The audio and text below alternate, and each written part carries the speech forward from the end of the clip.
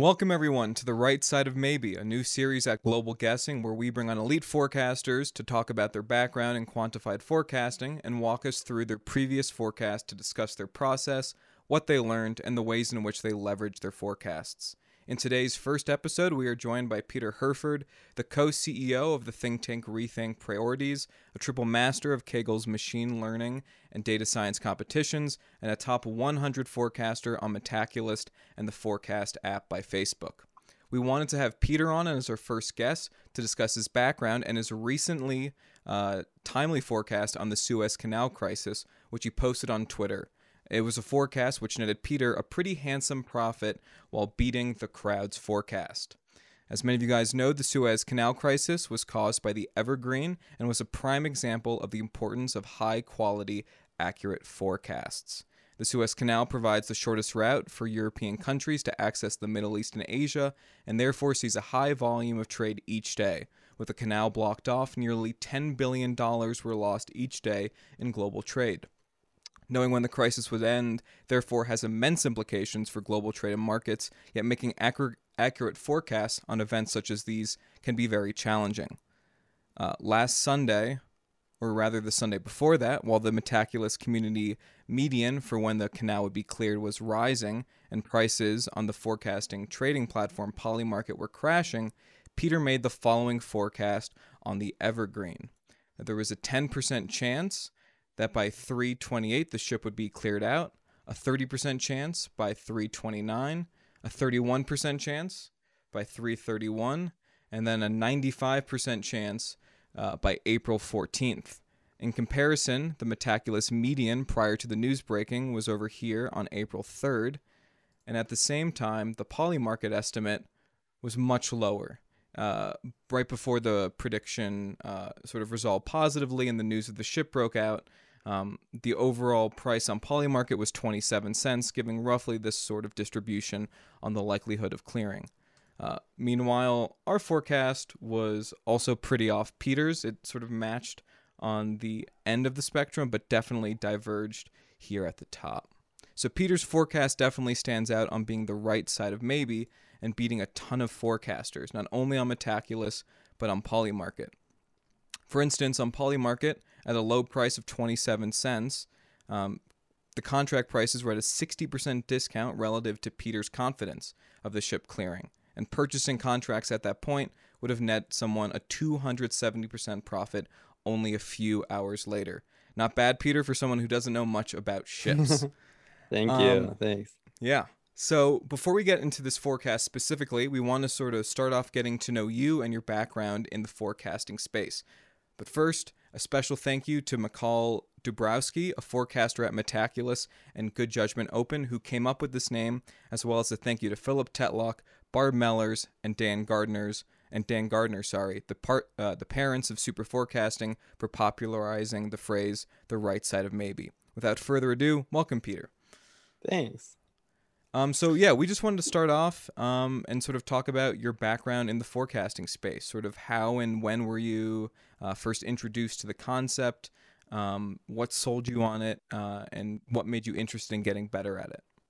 Yeah, well, I'd always been kind of interested in forecasting, kind of from reading Philip Tetlock's work, and it seemed pretty cool that there was this like group of people that were producing like highly accurate forecasts. But it took me a couple of years to try to decide to delve into it myself. I kind of started getting really serious about it in the run up to the 2020 presidential and Senate elections, because I had kind of gotten involved in polling, and I was really interested in figuring out how accurate the polls were and like how we could forecast the results of elections, and like kind of looking at the 538 model and seeing kind of like how it predicts and like where it could be improved potentially, or and tweaking about it. And from there, I kind of got really interested in like Metaculus making forecasts there, and then also pretty heavily interested in the political betting on Predict It and Polymarket. And I've been pretty involved in betting and forecasting kind of a lot over the past 4 months, kind of just rapidly getting up to speed. So approaching the 2020 election, you say that's when you wanted to get, sort of serious about quantified forecasting. Were there skills or certain things that you thought would be important to learn or develop as you're starting to make those forecasts? Yeah, like what sort of things are you focusing on? Yeah, I think like the main things I was focusing on were kind of like collecting information from a lot of different sources and like aggregating them pretty well, and like also I guess just kind of back testing forecasts a lot. So like kind of seeing like if you had followed this method previously, like would you have had good results or not? And then that kind of formed the basis of like actually calculating the probabilities. I guess for betting, I was like pretty interested in the Kelly criterion for like bet sizing and like figuring out like kind of risk management on your betting pool, especially when you're managing like multiple markets, kind of figuring out how to prioritize bet sizes for each one. And then I guess there's also just, if you're doing betting, like interesting betting psychology as well, like managing your own like mind state and not like panic selling, and then also kind of trying to predict where the market might be going, which is like less relevant from a tech list. But like I guess if you're doing betting, there's like a lot of additional skills layered on top of forecasting. So just so that like one of the first steps you took to improve and learn forecasting skills was sort of developing this sort of diverse media diet. Could you sort of explain like what your main sources are and how you went about aggregating that information as well? Yeah, I would say my main sources are usually like Twitter based. I think I've like spent a lot of time just kind of trying to carefully curate a like list of people to follow. I think you can find a lot of information on markets by searching Twitter as well. I think like following other people on the tech list is also super helpful. And also like I guess just kind of trying to ask a lot of people what their opinions are of things. Like a lot of it can be pretty specific to the market. So maybe we can like get in eventually when talking about how I did the Ever Given market. Like a lot of it just kind of varies a lot by market. I don't really read that much like day-to-day news. I get like I guess like a daily news email from the Dispatch. I like that as a news service, but like I'm not like trying to read a ton of news like all the time. Is that so? Is that for sort of like managing just the noise that's inherent in sort of reading like a full news article? And so by getting into Twitter, you're just sort of getting short snippets of the news? Yeah, I would say I guess it's kind of for two things. I think one, just like trying not to spend too much time reading the news, like kind of keeping it tight. And then two, I think it actually can be pretty easy to like get over update from seeing news. Like you see like a particular reporting and you like think that it's like basically guaranteed to happen the way it's been reported because it seems like a reputable news source. And like I think a lot of times it can like be surprising how often things don't go the way that things have end up being reported. Like I think, for example, if you like followed Axios's reports on who Biden's cabinet would be, I think they got a whopping zero cabinet appointees correct. Um, but these kind of things can like make markets spike all over the place. So it seems like you have a pretty sort of routine way of collecting information, sort of regardless of what the forecast is that you're working on. Are there some other sort of standard approaches that you use when it comes to forecasting? Like, do you normally, work with a group or work alone? Are there certain techniques that you employ across all of your forecasts, or is it more case by case basis?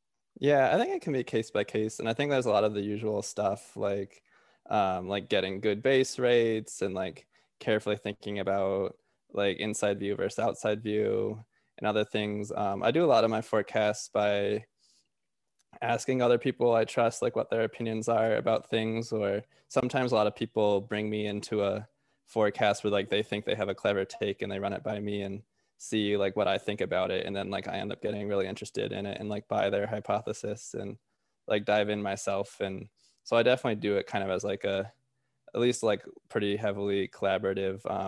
I definitely think the forecasts I make with other people end up being a lot more successful than the forecasts I make on my own. um, And how much time do you sort of spend forecasting every day? And sort of how do you break that up in terms of, researching information, coming to your sort of your own beliefs based on information, and then sort of talking with others and sort of doing that more collaborative aspect of forecasting? Yeah, I think it can vary a lot. like I think sometimes I can get really sucked into something, especially when it's like a hot time sensitive question. Like I could easily spend hours in a particular day looking into something. I think other times I just like to build like for COVID, I like to just build a model and update it maybe like 15 minutes a day, 30 minutes a day once I actually like kind of spent the initial time building it. Like I think there have been some weeks where I've literally spent maybe 15 hours on forecasting and other weeks where I like don't even think about it at all. It really kind of just depends on what else I have going on in my life and like how interesting and pressing the particular forecasts are. And how many forecasts would you say you make on average a week? Obviously it varies, but Oh yeah, it varies a lot. I mean, I guess sometimes I just cruise through Metaculus and try to forecast as many questions as I can. So it's going to be like a very large distribution based on the week. Like maybe some weeks I make dozens of forecasts and other weeks I only make one or even zero. so then you're spending sort of how much time to make I mean, obviously a forecast that's new developing. I'm guessing the Suez crisis, which we'll get to shortly, was a longer one, and other ones are shorter. But Yeah, I think like so a like lot of times, on Metaculus, like I can sort of play speed chess and make a forecast in just a couple minutes where I look at the community median, look at the comments on the Metaculus forecast, kind of think through, do I think the community median is off in any particular direction? Maybe like Google one or two things, and then like kind of maybe like in a total of 5 to 10 minutes have like a pretty reasonable forecast. And I think like that's kind of the only way you really can predict on a large enough quantity of Metaculus questions to really sort of rack up all those Metaculus points, because they definitely reward accuracy, but they also have a lot of reward for participation as well. Like every question is positive sum in expectation. So you do kind of really want to just, you are incentivized to just kind of pump out those forecasts. And the community median is usually very good. It's hard to beat. So like, I think that's like a really great place to start when it's available. and have you calculated sort of like the accuracy difference that you have when you do like speed chess forecasting versus uh, grand champion chess forecasting? Yeah, that's a really good question. I've been trying to collect good data on that. Like I've been tracking all my forecasts and looking back at them, and I think that's a really key way to improve. I haven't done that. Like I haven't looked at that specifically, like returns on effort. I definitely think I should. I think a lot of it is going to be based also just on, like, if I have the community median, I'm going to do a lot better than if I don't. Um, and so like that could make it could vary a lot by question, but I definitely should look at that. That's like pretty interesting. So I think now we want to get into the meat of the episode, and we sort of talked about some of the scaffolding around it. Your approach to some of the forecasting that you've done in the past, but can you speak a bit about how you approach this question of the Ever Given ship and the Suez Canal? Did you use an outside view perspective or a base rate for this? Sort of a black swan event, so it might have been hard to do that. Just what were some of the biggest factors that you were thinking about? Yeah, so it was I think this question is definitely not a good question to use outside view on. I definitely tried to Google like other ships that got like, have any gotten stuck? How long did they take to get out? But I didn't really find any good examples, and it looked to be incredibly case by case. And the last time there was a Suez crisis, it was during a huge war between Egypt and Israel. So I don't think that really was a good base rate. Obviously, I don't think we've ever had a ship just blocking the canal during peacetime before.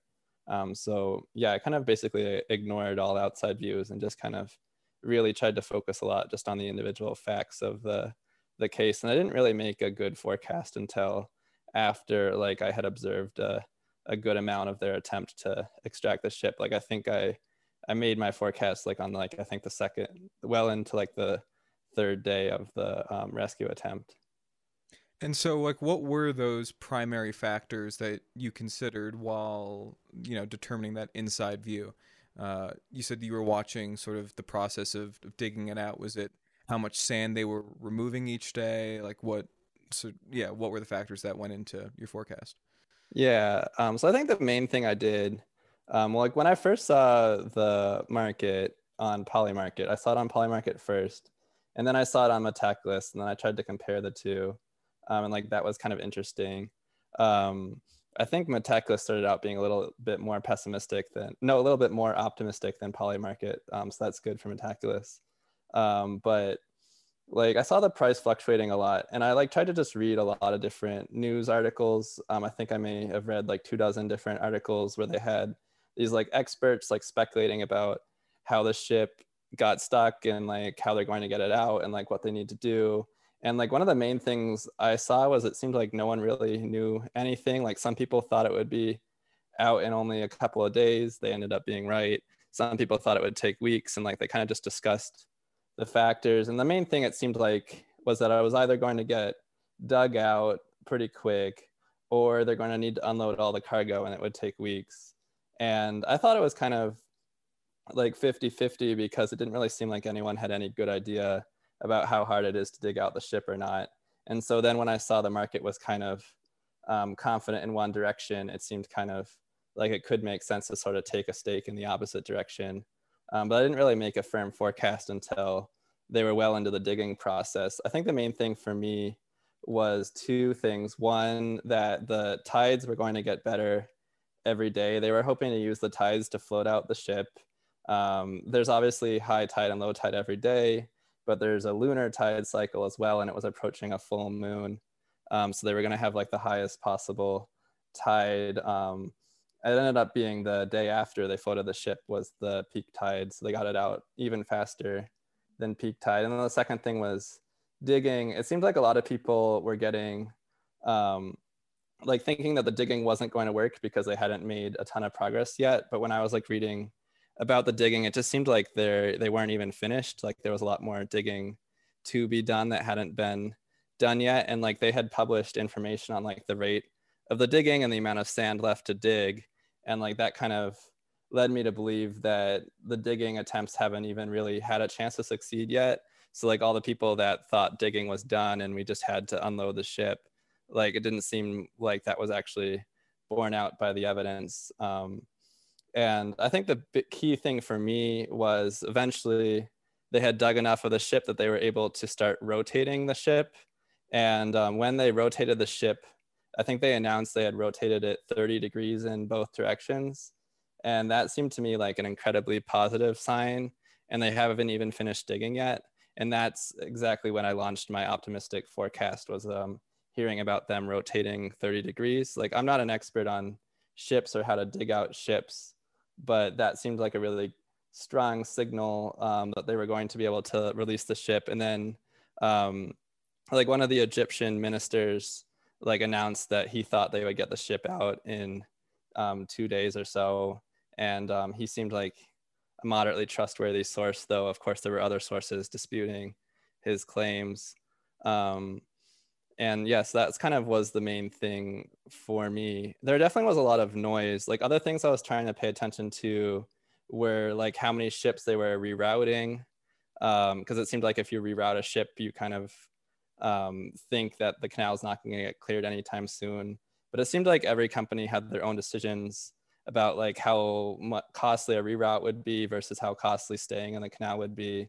And it was like hard to extract information from that. I think another big sign was that like I was looking at oil prices and they didn't seem to be panicking all that much, which might suggest that people in the market kind of expected a tidy resolution.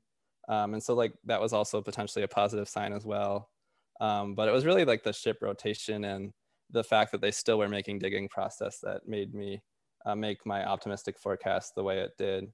And then that proved out to be correct because they released the ship even faster than I expected. I guess I was waiting for the peak tide, but they got it out even faster than peak tide.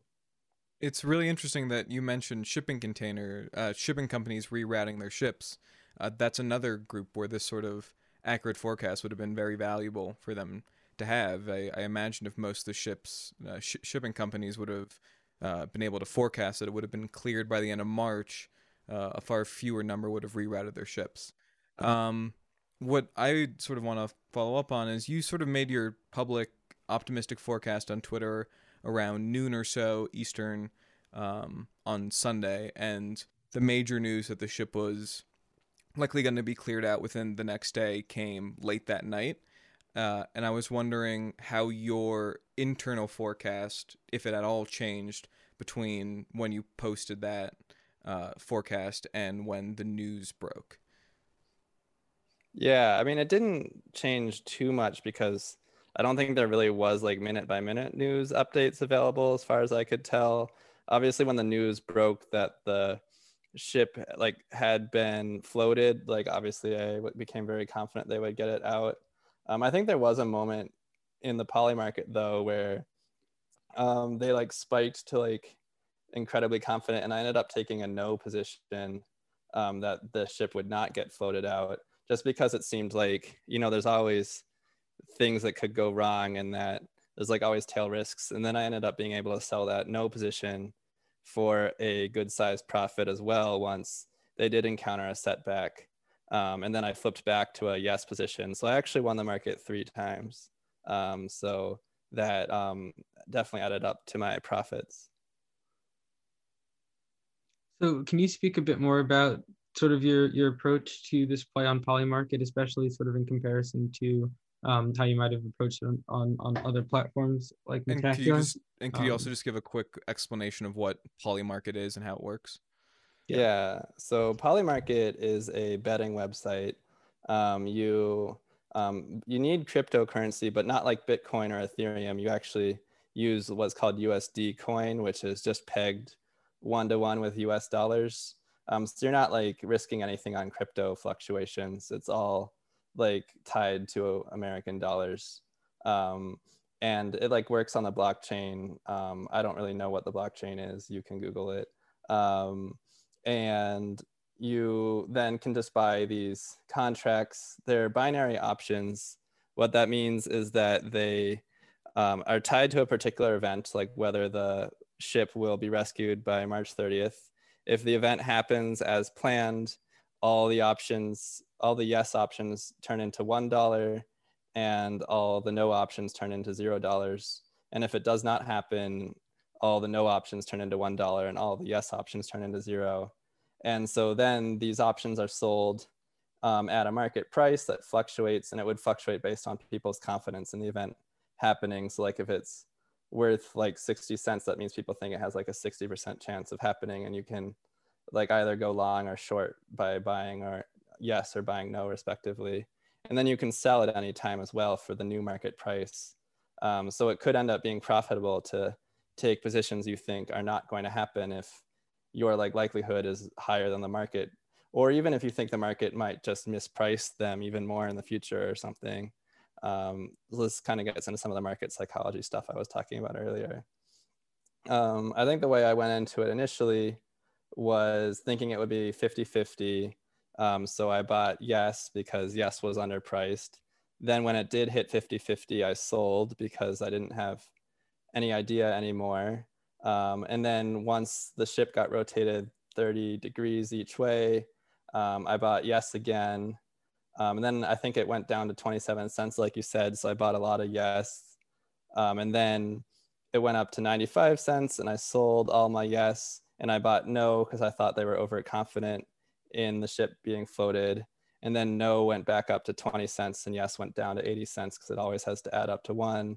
So that was like a 4x return on that. And then I flipped back into yes and then bought yes until the ship was floated and then finished floating and moving, and then I sold it. I know that's kind of complicated. Hopefully that sort of makes sense. But so you definitely you had your forecast, but you were doing more than just betting the forecast. You were playing the market with the knowledge you had from your forecast. I'm curious, yeah, exactly. Did you sort of calculate a total return that you were able to make on this forecast? I think it looks like I made about $812 in net profit, and that was, I think, off of like spending $650 wagered.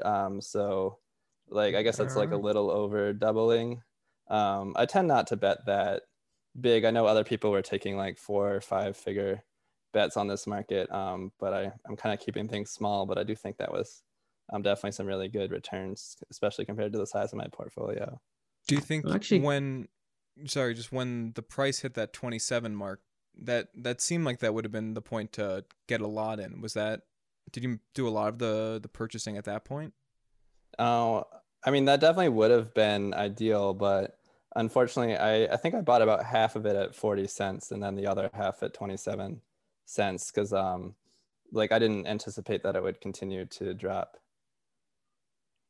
and just quickly, I think this is more for my edification, but also I think people will be interested in your experience with Polymarket. If you've used like Predicted or some of these other betting platforms. You just mentioned that some of the sizes of trades that you were seeing or hearing about were 4 or 5 figures. Is that something that is common in your experience across questions on these platforms?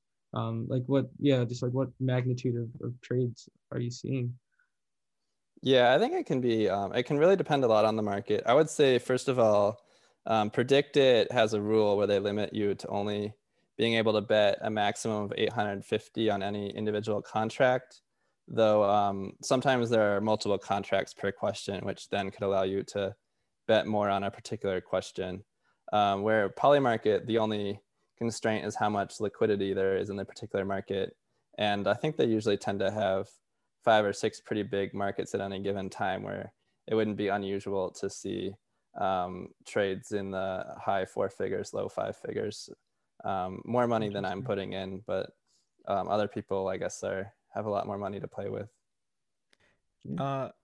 And so clearly, I mean, this forecast, as we showed with the graph, was on the right side of maybe in comparison to the Metaculus community, and what the Poly market was saying. So what do you think sort of went right? Like, what do you think you did strongest with this forecast? And then also, what do you think was the weakest part of this forecast, and how would you change that for next time? Yeah, I think the strongest thing that I did was, so I worked on this question with a friend, and that was super useful to kind of talk through things with him. I think we just did a really good job of I think for this question, there was just like an incredible amount of noise. And I think we did a really good job of kind of cutting through that and kind of focusing on the actual like facts on the ground and what was changing, and then like kind of figuring out like who we should listen to. And then just like, I think we like just ignored a vast majority of of information that other people were kind of over focusing on. So I think, yeah, this question's just a huge victory. Like normally you want base rates and you want experts and other things. This question is kind of a great example of when it actually makes sense to throw out a lot of the normal news and like really kind of figure out what is important. Great. So now we sort of want to move on from the Suez Crisis and just sort of get your concluding thoughts just about this forecast in general and what you've learned in your time forecasting. So what have been some of the sort of main lessons that you've learned during your time in forecasting, and how are those sort of used in this forecast? Sorry, can you repeat the question? Yeah, what were some of the main lessons that you've learned about forecasting during your time of forecasting since you picked it up in 2020, and how did you sort of apply those lessons in this forecast? Yeah, I guess the main lessons, I mean, normally would be, I guess like there's lessons around base rates and when base rates don't apply. So having good knowledge that base rates don't apply here was super helpful. I think being able to like find a wide variety of information and not just focus on any particular news source was like super helpful, kind of just aggregating a lot of information, focusing on facts. I think breaking things down into key factors. Like I saw your blog post where you did this, where you like broke down like tides, sand digging, weather, climate, cargo removal, like just I guess all these factors, and kind of having some sense of how they might mechanistically interact, I think is super helpful. So I think it's good that you guys did that. Although we definitely, and as our graph showed, sort of got it not Yeah. nowhere near as correct as yours. I was wondering if Well, in I that guess article we sort of gave a few reasons in terms of why we got it wrong, but I was wondering if you had sort of other comments for us on terms of how we could have done our forecast better. I guess if you don't mind, if you have a little bit of time, can you just walk me through exactly why you were so pessimistic? I think were you even more pessimistic than Metaculus? Uh, I sort think of. slightly, maybe a couple points. Here, let's so this is our forecast over here. And this was the Metaculus median. So I think our median calculating it is actually around the fourth or the fifth. So we definitely were a little bit Yeah. more pessimistic than Metaculus. I think the main factor in our pessimism is that we were taking the news that they were planning to, use helicopters and take off the cargo as a Yeah. signal that the sand digging wasn't working, and therefore it's if we it was the third highest point was at the start, but overall Yeah. we thought, if they're talking about this and plans are being made, then therefore uh, that's is likely to happen, and therefore that influenced our entire curve. Yeah, that makes sense. So then I guess it sounds like you were just a bit overconfident there. I think one of the things I was seeing was just that no one really knew if the sand digging was going to work or not, and they were like lining up this plan B of removing the cargo, and there were certainly a lot of experts talking about how slow that cargo removal would be. But at the same, every time people were talking about cargo removing, they were still digging more and more sand, and like people in the news were giving up on that as a possibility, but they still haven't even finished digging out the ship yet. So like I saw it kind of just hadn't even been tried yet. So I thought it still at least had a moderate amount of success. And then you also could read the Egyptian minister kind of in charge of the situation, kind of still saying that he was waiting for the digging to be done. So yeah, I guess that probably is where your forecast went wrong. Yeah, I don't even know if we even factored any Egyptian officials' comments really into our forecast. Andrew, I did was we? going to say, I think a big part or a big lesson that we can take from this is just the way that we look at information and gather information. I think we're reading a lot of sort of mainstream news articles, and we were trying to understand the situation. And maybe looking at Twitter or some key figures who Yeah. had influence and knowledge of the events would have been more useful. Yeah, I think a very common forecasting mistake, and one that I've personally made dozens of times, is like reading one news article or even like two that both say the same thing and just kind of taking that as like an absolute fact, or like Yeah. assigning like, oh, like these two news sources said it, so like it has a 90% chance of happening or 95% chance of happening that way. And I think in reality, like that's just not the case. I think the base rate of news sources being right is more like maybe 80% or less. Like that's a number I just pulled out of the thin air, not a number based on any sort of research. Would be cool for someone to look into that. But it's definitely not like 90 or 95% like I think people tend to assume. And again, I've been victim of that mistake too. I think a lot of people are. I think it's actually kind of funny. You can see many times on prediction markets, a news article comes out and it will like spike the prices for an hour, and then the prices will go back down once people realize that like the news article wasn't infallible. Right. Yeah. And you definitely see that in the stock market too, but it tends to be much smaller. Do you have a hypothesis on why? Is it just less volume there? So, um, Well, you can like, have those higher spikes, or I mean, I think the stock market, I guess, are you talking about the duration of time the spike takes or the magnitude of the spike? Um, magnitude? Yeah, I don't know much about stock markets, but it just seems like they have a lot more money by many orders of magnitude than prediction markets. And then also there's a lot of like high frequency trading and bot trading that might be able to magnify those signals a lot more, even if that's not like what a human would endorse on reflection. And then before you go, we do want to get your thoughts. You talked about some of the news sources that you use. Are there, books, skills, Twitter accounts that you think would be helpful for other people who are interested in quantified forecasting and want to be on the right side of maybe like you were? Oh, thanks. I'm not sure I'm always on the right side of maybe, but I appreciate the compliment. I mean, I think the best thing is honestly just to practice a lot. Like go on Metaculus and like make a lot of forecasts and try to like explain your reasoning to other people, which so they can point holes in it. Read other people's reasoning, and I guess also just try to reflect when you get a forecast wrong, like why you might have got it wrong, but don't over update. Keep in mind that like if you say something has a 30% chance of happening and it happens, like that doesn't mean you were terribly wrong, because there could have just been a 30% chance of it happening. But like if you do like maybe 3 dozen or more forecasts, you can kind of look as a group, like where have you been off? You can like track your calibration, see kind of where you're making these mistakes, and just kind of get slowly better over time. I think that's been far more useful to me than reading any particular book or following any particular person. I think probably one of the biggest things I regretted was diving into prediction markets right away, because I definitely lost a lot of money early on. So I think I definitely prefer to start small in that area. But that's like, I think another place, I think you definitely learn a lot faster when you're losing real money, because you're definitely highly motivated not to do that too often. Right. Yeah. And do you have So, advice in terms of like when forecasters should feel confident in going on a prediction market and putting up their money?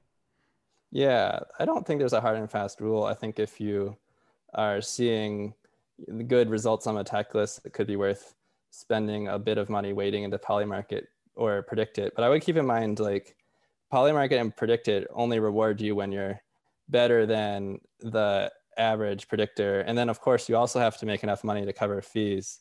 Whereas Metaculus, you get rewarded kind of an expectation for any prediction as long as it's not total crap. So like when you go onto the prediction markets, I think even strong Metaculus forecasters will lose money on prediction markets. So I would kind of start small. And then when you see things going to plan and you're like racking up wins, you can start increasing your bankroll as you feel comfortable.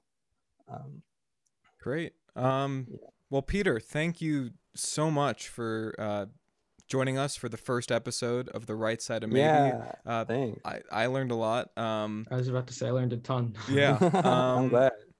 Where can people find you? Anything you want to plug? I know that you have a podcast coming up in the near future about forecasts as well, if you want to talk about that. Yeah, sure. So I'll plug a couple things. First of all, it's just my Twitter, at Peter Herford. That's HURFORD. I like to tweet a lot of my forecasts. I think this Ever Given forecast I did tweet out. A lot of my forecasts are good. A lot of them are bad. I'll let you kind of sift through that. But I definitely enjoy putting them out and learning from it. The other thing I'm involved with is what's called the Open Model Project, and that's at openmodelproject.org. What we're kind of trying to do there is like boost the transparency and public collaboration in forecasting, especially around election forecasting, where it's not just about kind of creating accurate forecasts, but kind of really digging into them and like understanding how they work and like why they output the numbers they do and like what kind of assumptions they're making.